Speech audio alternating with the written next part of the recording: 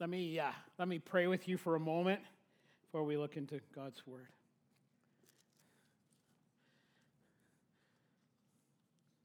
Kind Father, it's just deeply reassuring to know that we have the champion of heaven that has aligned himself with us, that you are for us and not against us, Lord Jesus. That actually it tells us in the book of Ephesians that we're in the throne room with you because of Christ. As Brian said earlier, Father, not because we deserved it or we earned it, but because you gave that to us. And you give us that standing of who we are in Christ. So thank you for that. Thank you for your word. And as we consider it now, we invite you to speak into our life as only you can. In Jesus' precious name, amen. Today we're in week number 5 of 6 weeks in a series in Song of Songs, or Song of Solomon, some people call it. And I've entitled it Retune. Retune. And the idea is that this is a redemptive book in the areas of sex and sexuality and marriage. That in Genesis chapter 3 we made choices that alienated us from a holy God, but also had ramifications in our relationship, and in particular in the married area for those that are married. And this is a redemptive word from God about these issues. And it's a whole series. There's 23 love poems between Solomon and the Shulamite woman. And we've been looking, in the first couple of weeks, we looked at the idea of attraction, that it's more important to become what God would have us become than to choose the right person. And so if this is God's call for us to date and to be married, and certainly that's not the case for everyone, but if that is his call, what are those kind of things that he wants to build into our life? And that's even more important than who we choose. Then in the third week, we looked at the idea of pursuing, and we said in all stages of life, how do we pursue that person? How do we deepen in relationship with that person? Last week, we looked at their honeymoon together, because this book is written, and depending on what part of the book you're in, either I'm guessing just before they're married or early in their married life. And so last week, we looked at their honeymoon in chapter 4, and today, the lovebirds get into a fight. And so we're going to talk today about them's fighting words. And it doesn't matter how great your relationship is, how great your romance is, or how great, if you're a single person, that relationship with the coworker is, or that friend. Doesn't matter how great or how deep a relationship is. If there's a level of honesty in that relationship, there's going to be fights at times, right? You know, she's the kind of person that likes to get to things early. He's the kind of person that's really quite creative when it comes to deadlines. And this causes some headbutting. She is a spender. He is a saver. He is a morning person. She is a night hawk. One likes to, when they go on holidays, one likes to lay on the beach and read a good book. For the other one, that's just insufferable. They might do it for a few hours, but they want to go out on adventures and different things like that. And these kinds of things, and of course so many other things, eventually causes some friction, and the fight is on. And I don't know about you, but testifying as a person who's part of the human race, I find myself, I can get into the most dramatic fights over the silliest of things. And sometimes we'll fight about something and we don't even remember what it was we were fighting about to begin with. And so today we're going to talk about fighting fair and how to reconcile our differences in our relationships, whether we're married or not. And so if you have your Bible, turn with me to Song of Songs, which is found right in the middle of your Bible, to the right of Proverbs and Ecclesiastes, or to the left of Isaiah or Jeremiah or Ezekiel, any of those books. And it's a little 8-chapter book, Song of Songs, chapter 5, and we're going to be reading verses 1 to 8. So Solomon says this. He says, I have come into my garden, my sister, my bride. My sister, they're not related, but this is just an expression that they would commonly use. In the NLT, it's translated my treasure. And that's a good idea to keep in mind there in that verse. My treasure, my bride. I have gathered my myrrh with my spice. I have eaten my honeycomb and my honey. I have drunk my wine and my milk.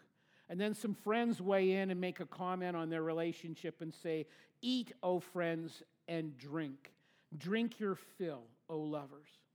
Then she speaks and she says, I slept, but my heart was awake.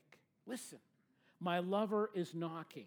And he says to her, open to me, my sister, my darling, my dove, my flawless one. My head is drenched with dew, my hair with the dampness of the night. And she says, I have taken off my robe. Must I put it on again? I've washed my feet. Must I soil them again? Then she says, my lover thrust his hand through the latch opening. My heart began to pound for him.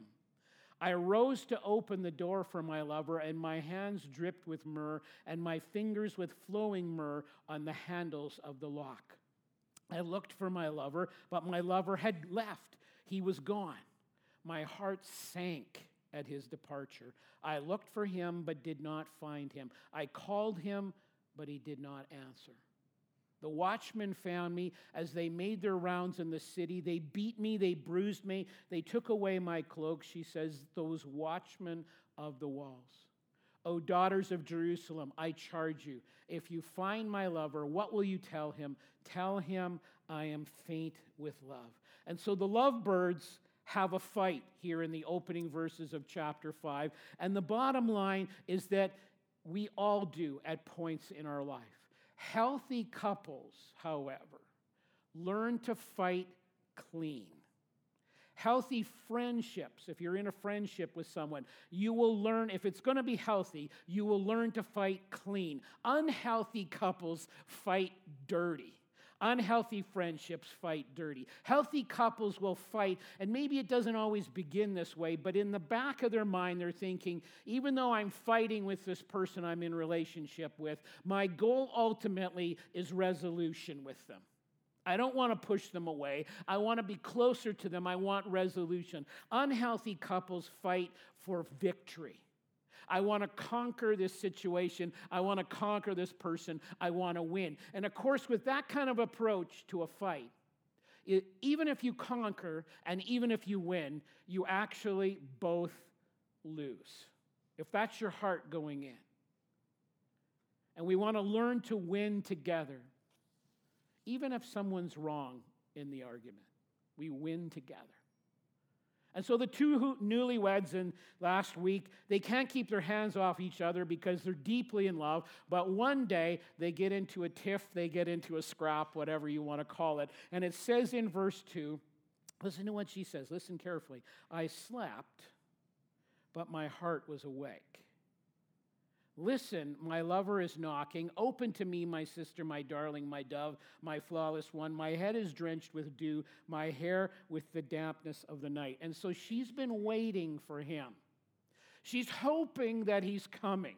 And in the opening line, she's saying, I keep falling asleep, or I kept falling asleep waiting for him to come. And you know how that is when you're waiting for something to happen, but you're really tired and it's getting late. And I'm guessing here that it's, late at night or even early in the morning, because later when she goes out and the watchmen have been going around the city and they find her. So maybe it's 11 at night, maybe it's 1 or 2 in the morning. We don't know. We know it's late. We know it's dark. And she's waiting for him, hoping for him to come, but she keeps drifting off to sleep, back and forth. She's falling asleep, but my heart is set on waiting for him. And so she's tired. And eventually, he comes knocking after he's done doing all the stuff he's been doing, and he's looking for some romance. And remember from previous weeks, this has been her heart's desire too. She says in the opening chapters, strengthen me with raisins. Give me handfuls of raisins. And back then, and even now, if you Google it, you'll see many people consider raisins an aphrodisiac. And then there's various and numerous romantic positions that are described and elaborated on all throughout this book. Later, a couple of different places, they say, even in chapter 4, they talk about physical intimacy, about sexual intercourse between husband and wife all night long. And so here he comes, and he's expecting some romance, but he's been really busy. He's been working. He's been preoccupied. He's been out with people. It says here, the idea is that he's been sweating because he's been busy at whatever, and it's hot in the Middle East. But now he's finally done the stuff that he was doing, and he wants to be with her. And initially, she is waiting for him. She's kind of, like I said, drifting in and out of sleep. But in verse 3, listen to what it says. I've taken off my robe. Must I put it on again? I've washed my feet. Must I soil them again? So she's gotten tired of she's just so exhausted, she's tired of waiting. And she's finally said, okay, I guess he's not coming. He's busy doing whatever. And so I'm taking off my robe. I'm taking off my makeup. I'm putting on my mud pack or whatever she is. She does. She washes her face, washes her feet. All the things she does to go to sleep for the entire evening. And all of a sudden, there's a knock at the door. I'm here, sweetheart. And she sighs. Maybe she says it out loud. We don't know. It doesn't say. Maybe she says it under her breath or whatever. Do I have to get up? I'm really zonked. Do I have to get my feet dirty on this dusty floor here in the Middle East? And I'm going to have to wash my feet again later, and that'll wake me up, and maybe I can't get back to sleep. And she was in the mood, but now she's so tired, she's not in the mood anymore. And this is real life, isn't it? A couple that are in the mood, then life happens, or this happens, or that happens, and one of them's in the mood, and the other isn't. And he comes and he says, hey, your Romeo is here. And she says, I'm no longer your Juliet. I want to go back to sleep. Sorry. Thank you for playing. What are two of the root causes of conflict that we see in these opening verses?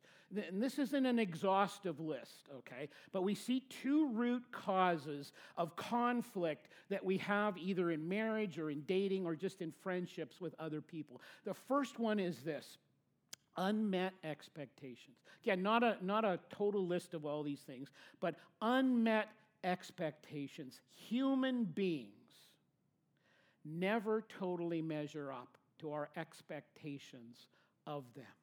She's expecting him home earlier. She's looking at her watch or looking at her iPhone, checking the time. Where is he? He hasn't even texted me. He is in so much trouble. He is dead when he gets home. But now she's tired and she gets ready and she goes to sleep. And then he shows up, and for both of them at this moment, there is unmet expectations. And whenever we deal with other human beings, this is reality. At times, and in fact, quite frequently, people let us down, or we let them down. And there can be a number of reasons for this, right? One of them, and perhaps the most common, is just we make sinful choices. And so we hurt someone, we disappoint someone, we let someone down because we have made choices that are sinful in nature.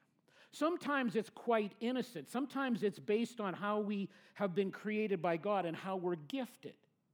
And so we serve in a certain way. They were expecting us to serve like this because this is what they've been used to, but we're serving like this because this is how God created us. And so it's not that we were trying to hurt them. It's just a byproduct of who we are.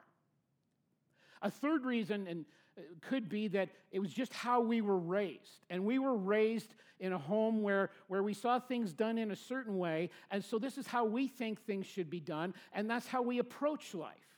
And they were raised in a different set of circumstances, and they expect it to be different than it is for you.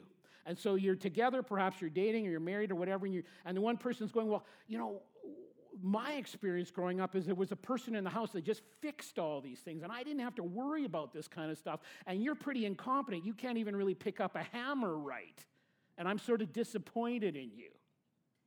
And I'm used to it happening like this, and you don't do that. Or the next person says, well, I'm used to when I came home at the end of the day, like there'd be food ready to eat, and you don't know how to boil water very well, and so we have to eat out all the time or whatever. Or maybe we pray together, but I really thought we were going to study the Bible intently together, 4 nights a week for an hour together or whatever.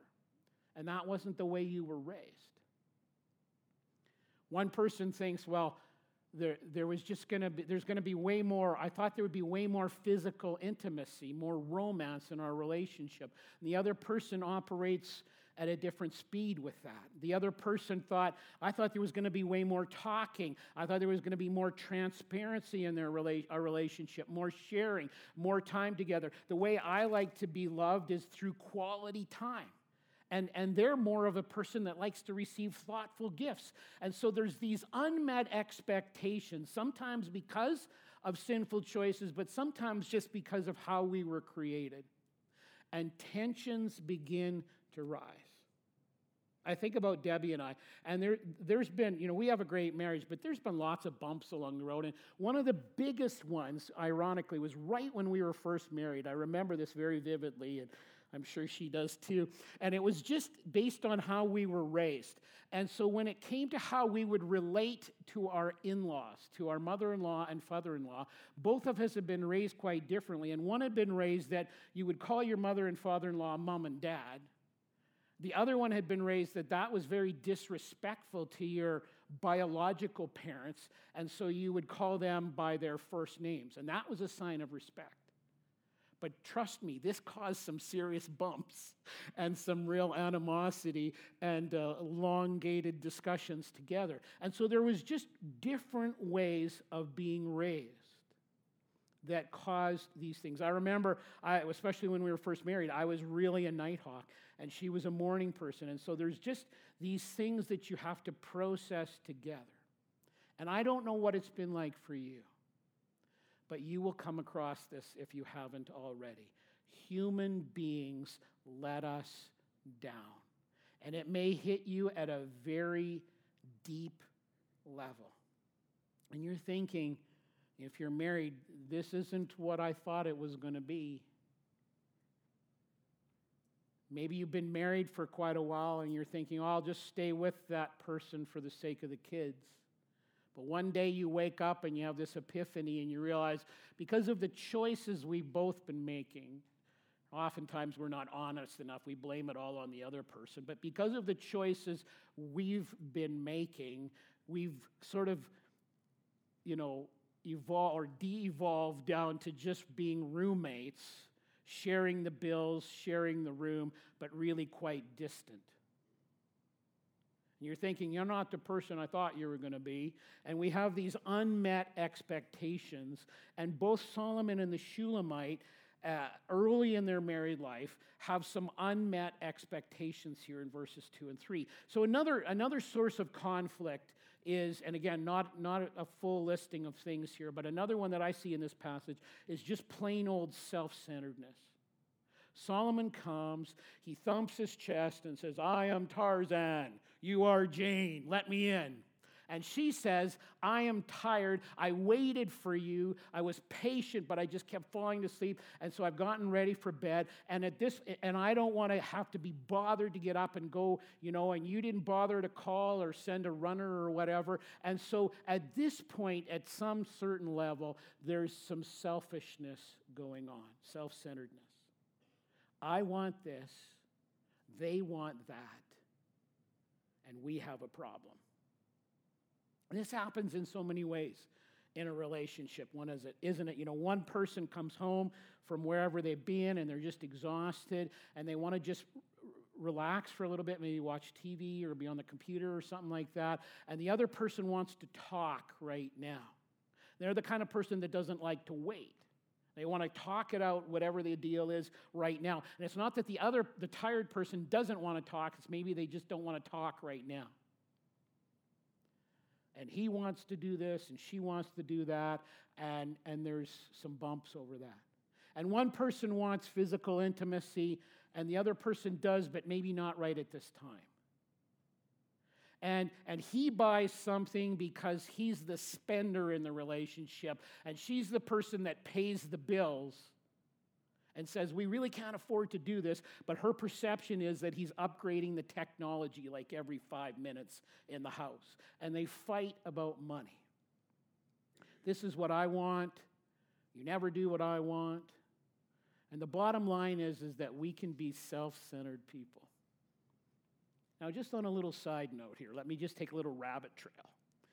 If you're dating someone and you're fighting all the time, especially in an unhealthy way, have the courage to admit this is really not a good sign. Again, we all have conflict. I'm not saying, in fact, if you've got no conflict, that concerns me too. I've said this before, but if you come to me for premarital counseling, I find out you've never had a fight, the first thing I will try to do is get you to fight in front of me. Because we have to learn how to fight in a healthy way, right? Not in a dirty way, but with the desire to have resolution with that person. So if you find you're dating someone and you're finding you're just fighting all the time and it's not really healthy, this is deeply concerning.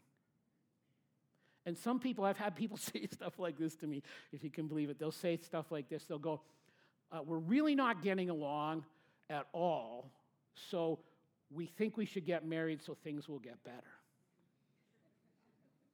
I don't think so.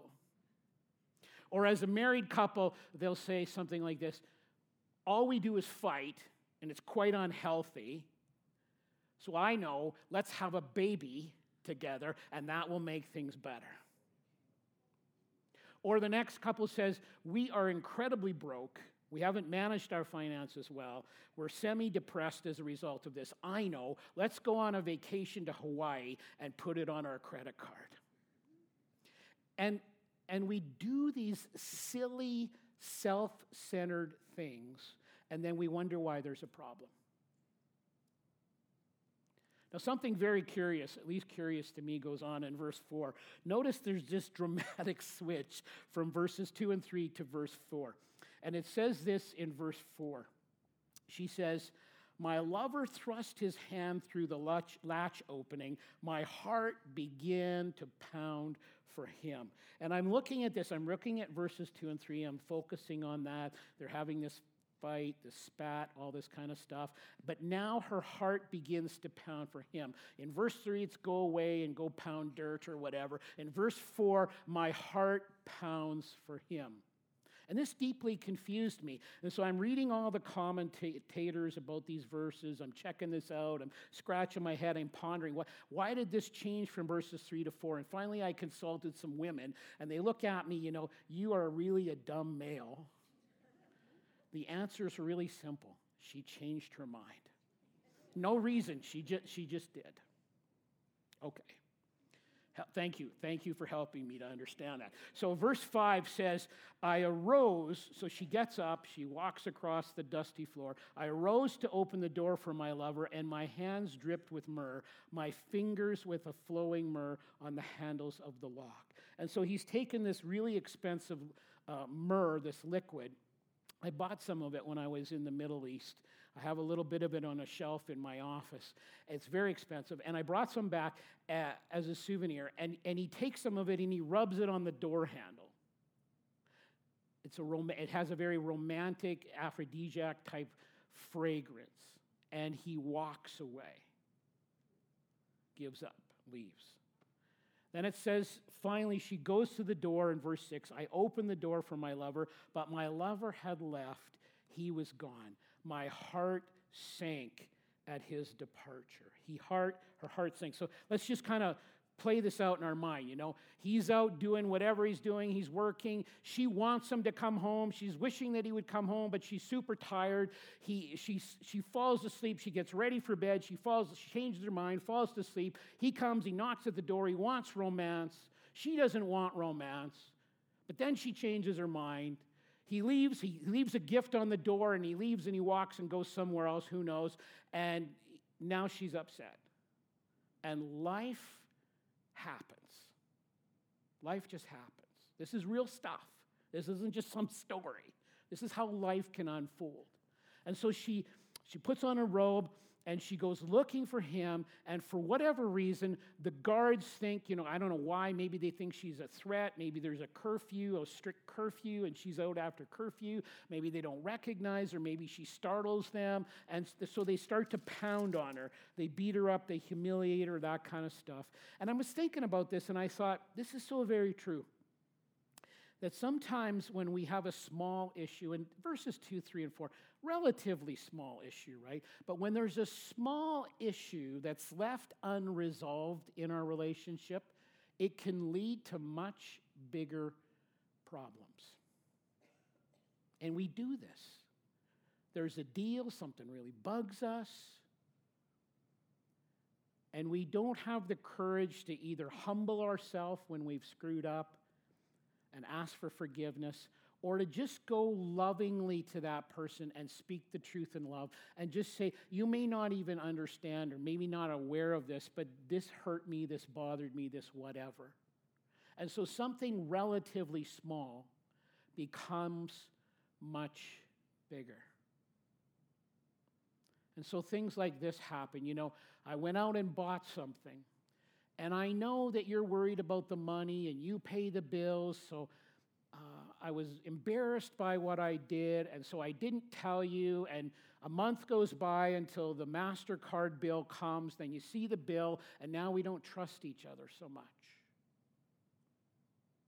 Or I was going to be late, and I was late, much later than I said I was going to be, but I just kind of didn't bother acknowledging it. I didn't apologize for what I did.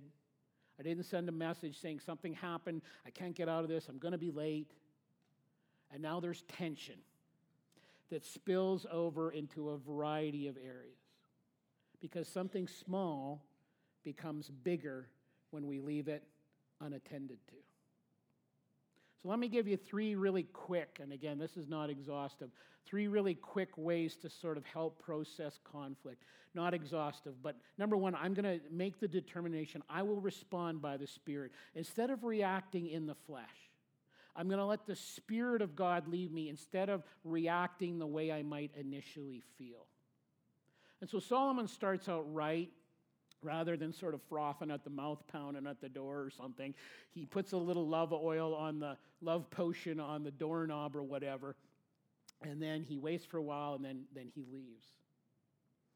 And I guess in some ways that's a good thing. In some ways, perhaps not. We'll get to that in a moment. But what relationship ever gets better from harsh, mean-spirited criticism? You know, if you think about it, if you go to work tomorrow, if you work outside the home or whatever, or you're not self-employed, you go to work, and if your boss is mean-spirited to you and humiliates you, and I'm not talking about if you need to be legitimately reprimanded, which we all do at times, right, when we screw up. But when they're mean-spirited and they're hypercritical or whatever, which one of us goes home and goes, I love my boss, and I would do anything for them? Or if our best friend is like that with us, how long will we continue to be their best friend? But in marriage, somehow we have this weird thinking that I can be a mean-spirited critic to the one I'm dating or the one I'm married to, and somehow that'll magically be helpful. You know, it's interesting because if you read in Bible, when it comes to your spouse, we're not really told to change them. What we're really, all the emphasis is on, yeah, I pray for them, but I model the things of God for them. And then that perhaps will draw them. It says that, for example, in 1 Peter 3. Don't try to convince, don't try to change them. Model for them. It says in Ephesians chapter 5, there's a number of things there. It says, men, love your wife. In other words, the idea is don't be harsh to her. Don't be inconsiderate of her. Then it says, give yourself up for her like Christ did the church. Ultimate sacrifice. When we didn't deserve it, when we didn't earn it, this is when he goes to the cross. And it says to the wife in verse 22 and verse 23 of Ephesians 5, it says there should be respect for you to your husband. You should honor him and submit to him. And it says in verse 21, if you go back one verse, submit to one another out of reverence for Christ. And so the emphasis is not on me changing them, but rather on God changing me. That's why we took the first two messages in this series to talk about becoming. And so I respond to them in a spirit-filled way. contrary to the way I might initially want to. Secondly, I focus on the good rather than the bad. In Philippians chapter 4, you could read that later, 8 and 9, talks a lot about that. I was reading about Billy and Ruth Graham, and of course they're both dead now. But when he was at the height of his ministry in particular, he would be away for as much as 7 months of the year. And she was asked on the record about this once, and she could have said, it's really hard, he's never here, but we managed to muddle through somehow, But what she didn't say that. Here's what she did say. She said, 5 months with a Billy is better than 12 months with any other man. Focused on the good rather than the bad. And if you keep reading, this is what the Shulamite woman, who's a little ticked off with Solomon here, this is what she did for him as you keep reading. And we remember that no human being will ever live up to 100% of our expectations. Never, ever, ever. Only God can meet every need we have. And so sometimes there'll be people that'll say, my spouse is only doing 85% for me. And so I'm going to leave them and go and look for that other 15%. And of course, most typically when that happens, they're profoundly disappointed with the 15%. And so I challenge you to look for the good. Don't trade in the 85 for the 15. And what typically happens is that when you make that commitment, and again, you fall more deeply in love with them than you ever perhaps had before. Thirdly, you say, I'm going to talk and not walk. So Solomon comes to the door. He knocks at the door. I want to come in. He doesn't force his way in, and he did that right. But if he did something wrong, perhaps it's that he left when there was still an issue on the table.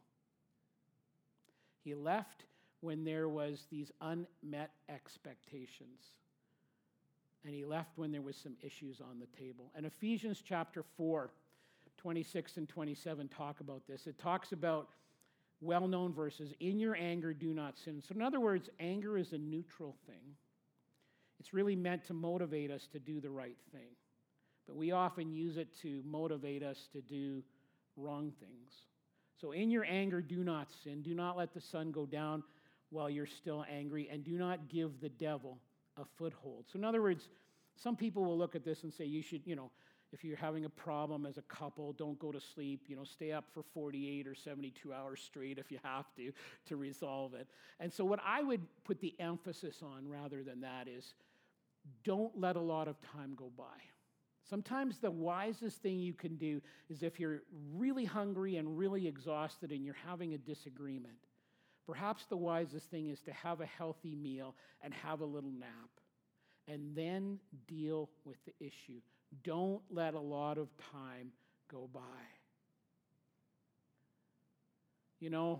If you kept reading, and we're going to be looking in the last chapter to next week, but in chapter 6, verse 11, there's this cool image. It says, I went out to the grove of nut trees to look at the new growth in the valley, to see if the vines had budded or the pomegranates were in bloom. New growth. And I know, just because I know human nature, at least a little bit, that some of you are maybe in a real tough place today. But I want to just encourage you that with the help of the Spirit through the power of Christ, there is hope. When people come and talk to me and they're having a deal, this is one of the things I will commonly say. You need to know there is hope. There can be new growth. I challenge you not to give up. God does not want to give up on your relationship. Do not believe the lie that it's hopeless. And if the two will seek the one, I've seen this many times. By his power, he can give you something better than you could ever ask or think. May not be easy, but better than you ever ask or think. And I invite you down that path.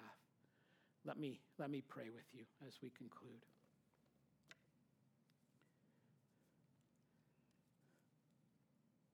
How grateful we are, Heavenly Father, for the work of Christ. How grateful we are, Lord Jesus, that because of you, we're never left lacking. That you really do meet every need. And sometimes we get confused about what those needs are, but you never miss any legitimate need. And for this, we are deeply grateful. And Father, I want to pray for those that are here that perhaps are at an impasse in their relationship, or perhaps they've just let some little things sit there on the shelf that they're not dealing with. I thank you that you're on their side. I thank you that you don't want that relationship, that human relationship, to end or to dissolve. This is not your desire. Your desire is to bring healing, to bring repentance where it's needed, to bring restoration and resolution. And I'm grateful, and we're grateful that this is the kind of God you are, and that there's really something supernatural about that. So I would pray that we would be willing to receive that which you would give, that you would be willing to do your transforming work in our life. And we would pray these things as we go now and ask them in Jesus' precious name. Amen. I remind you as we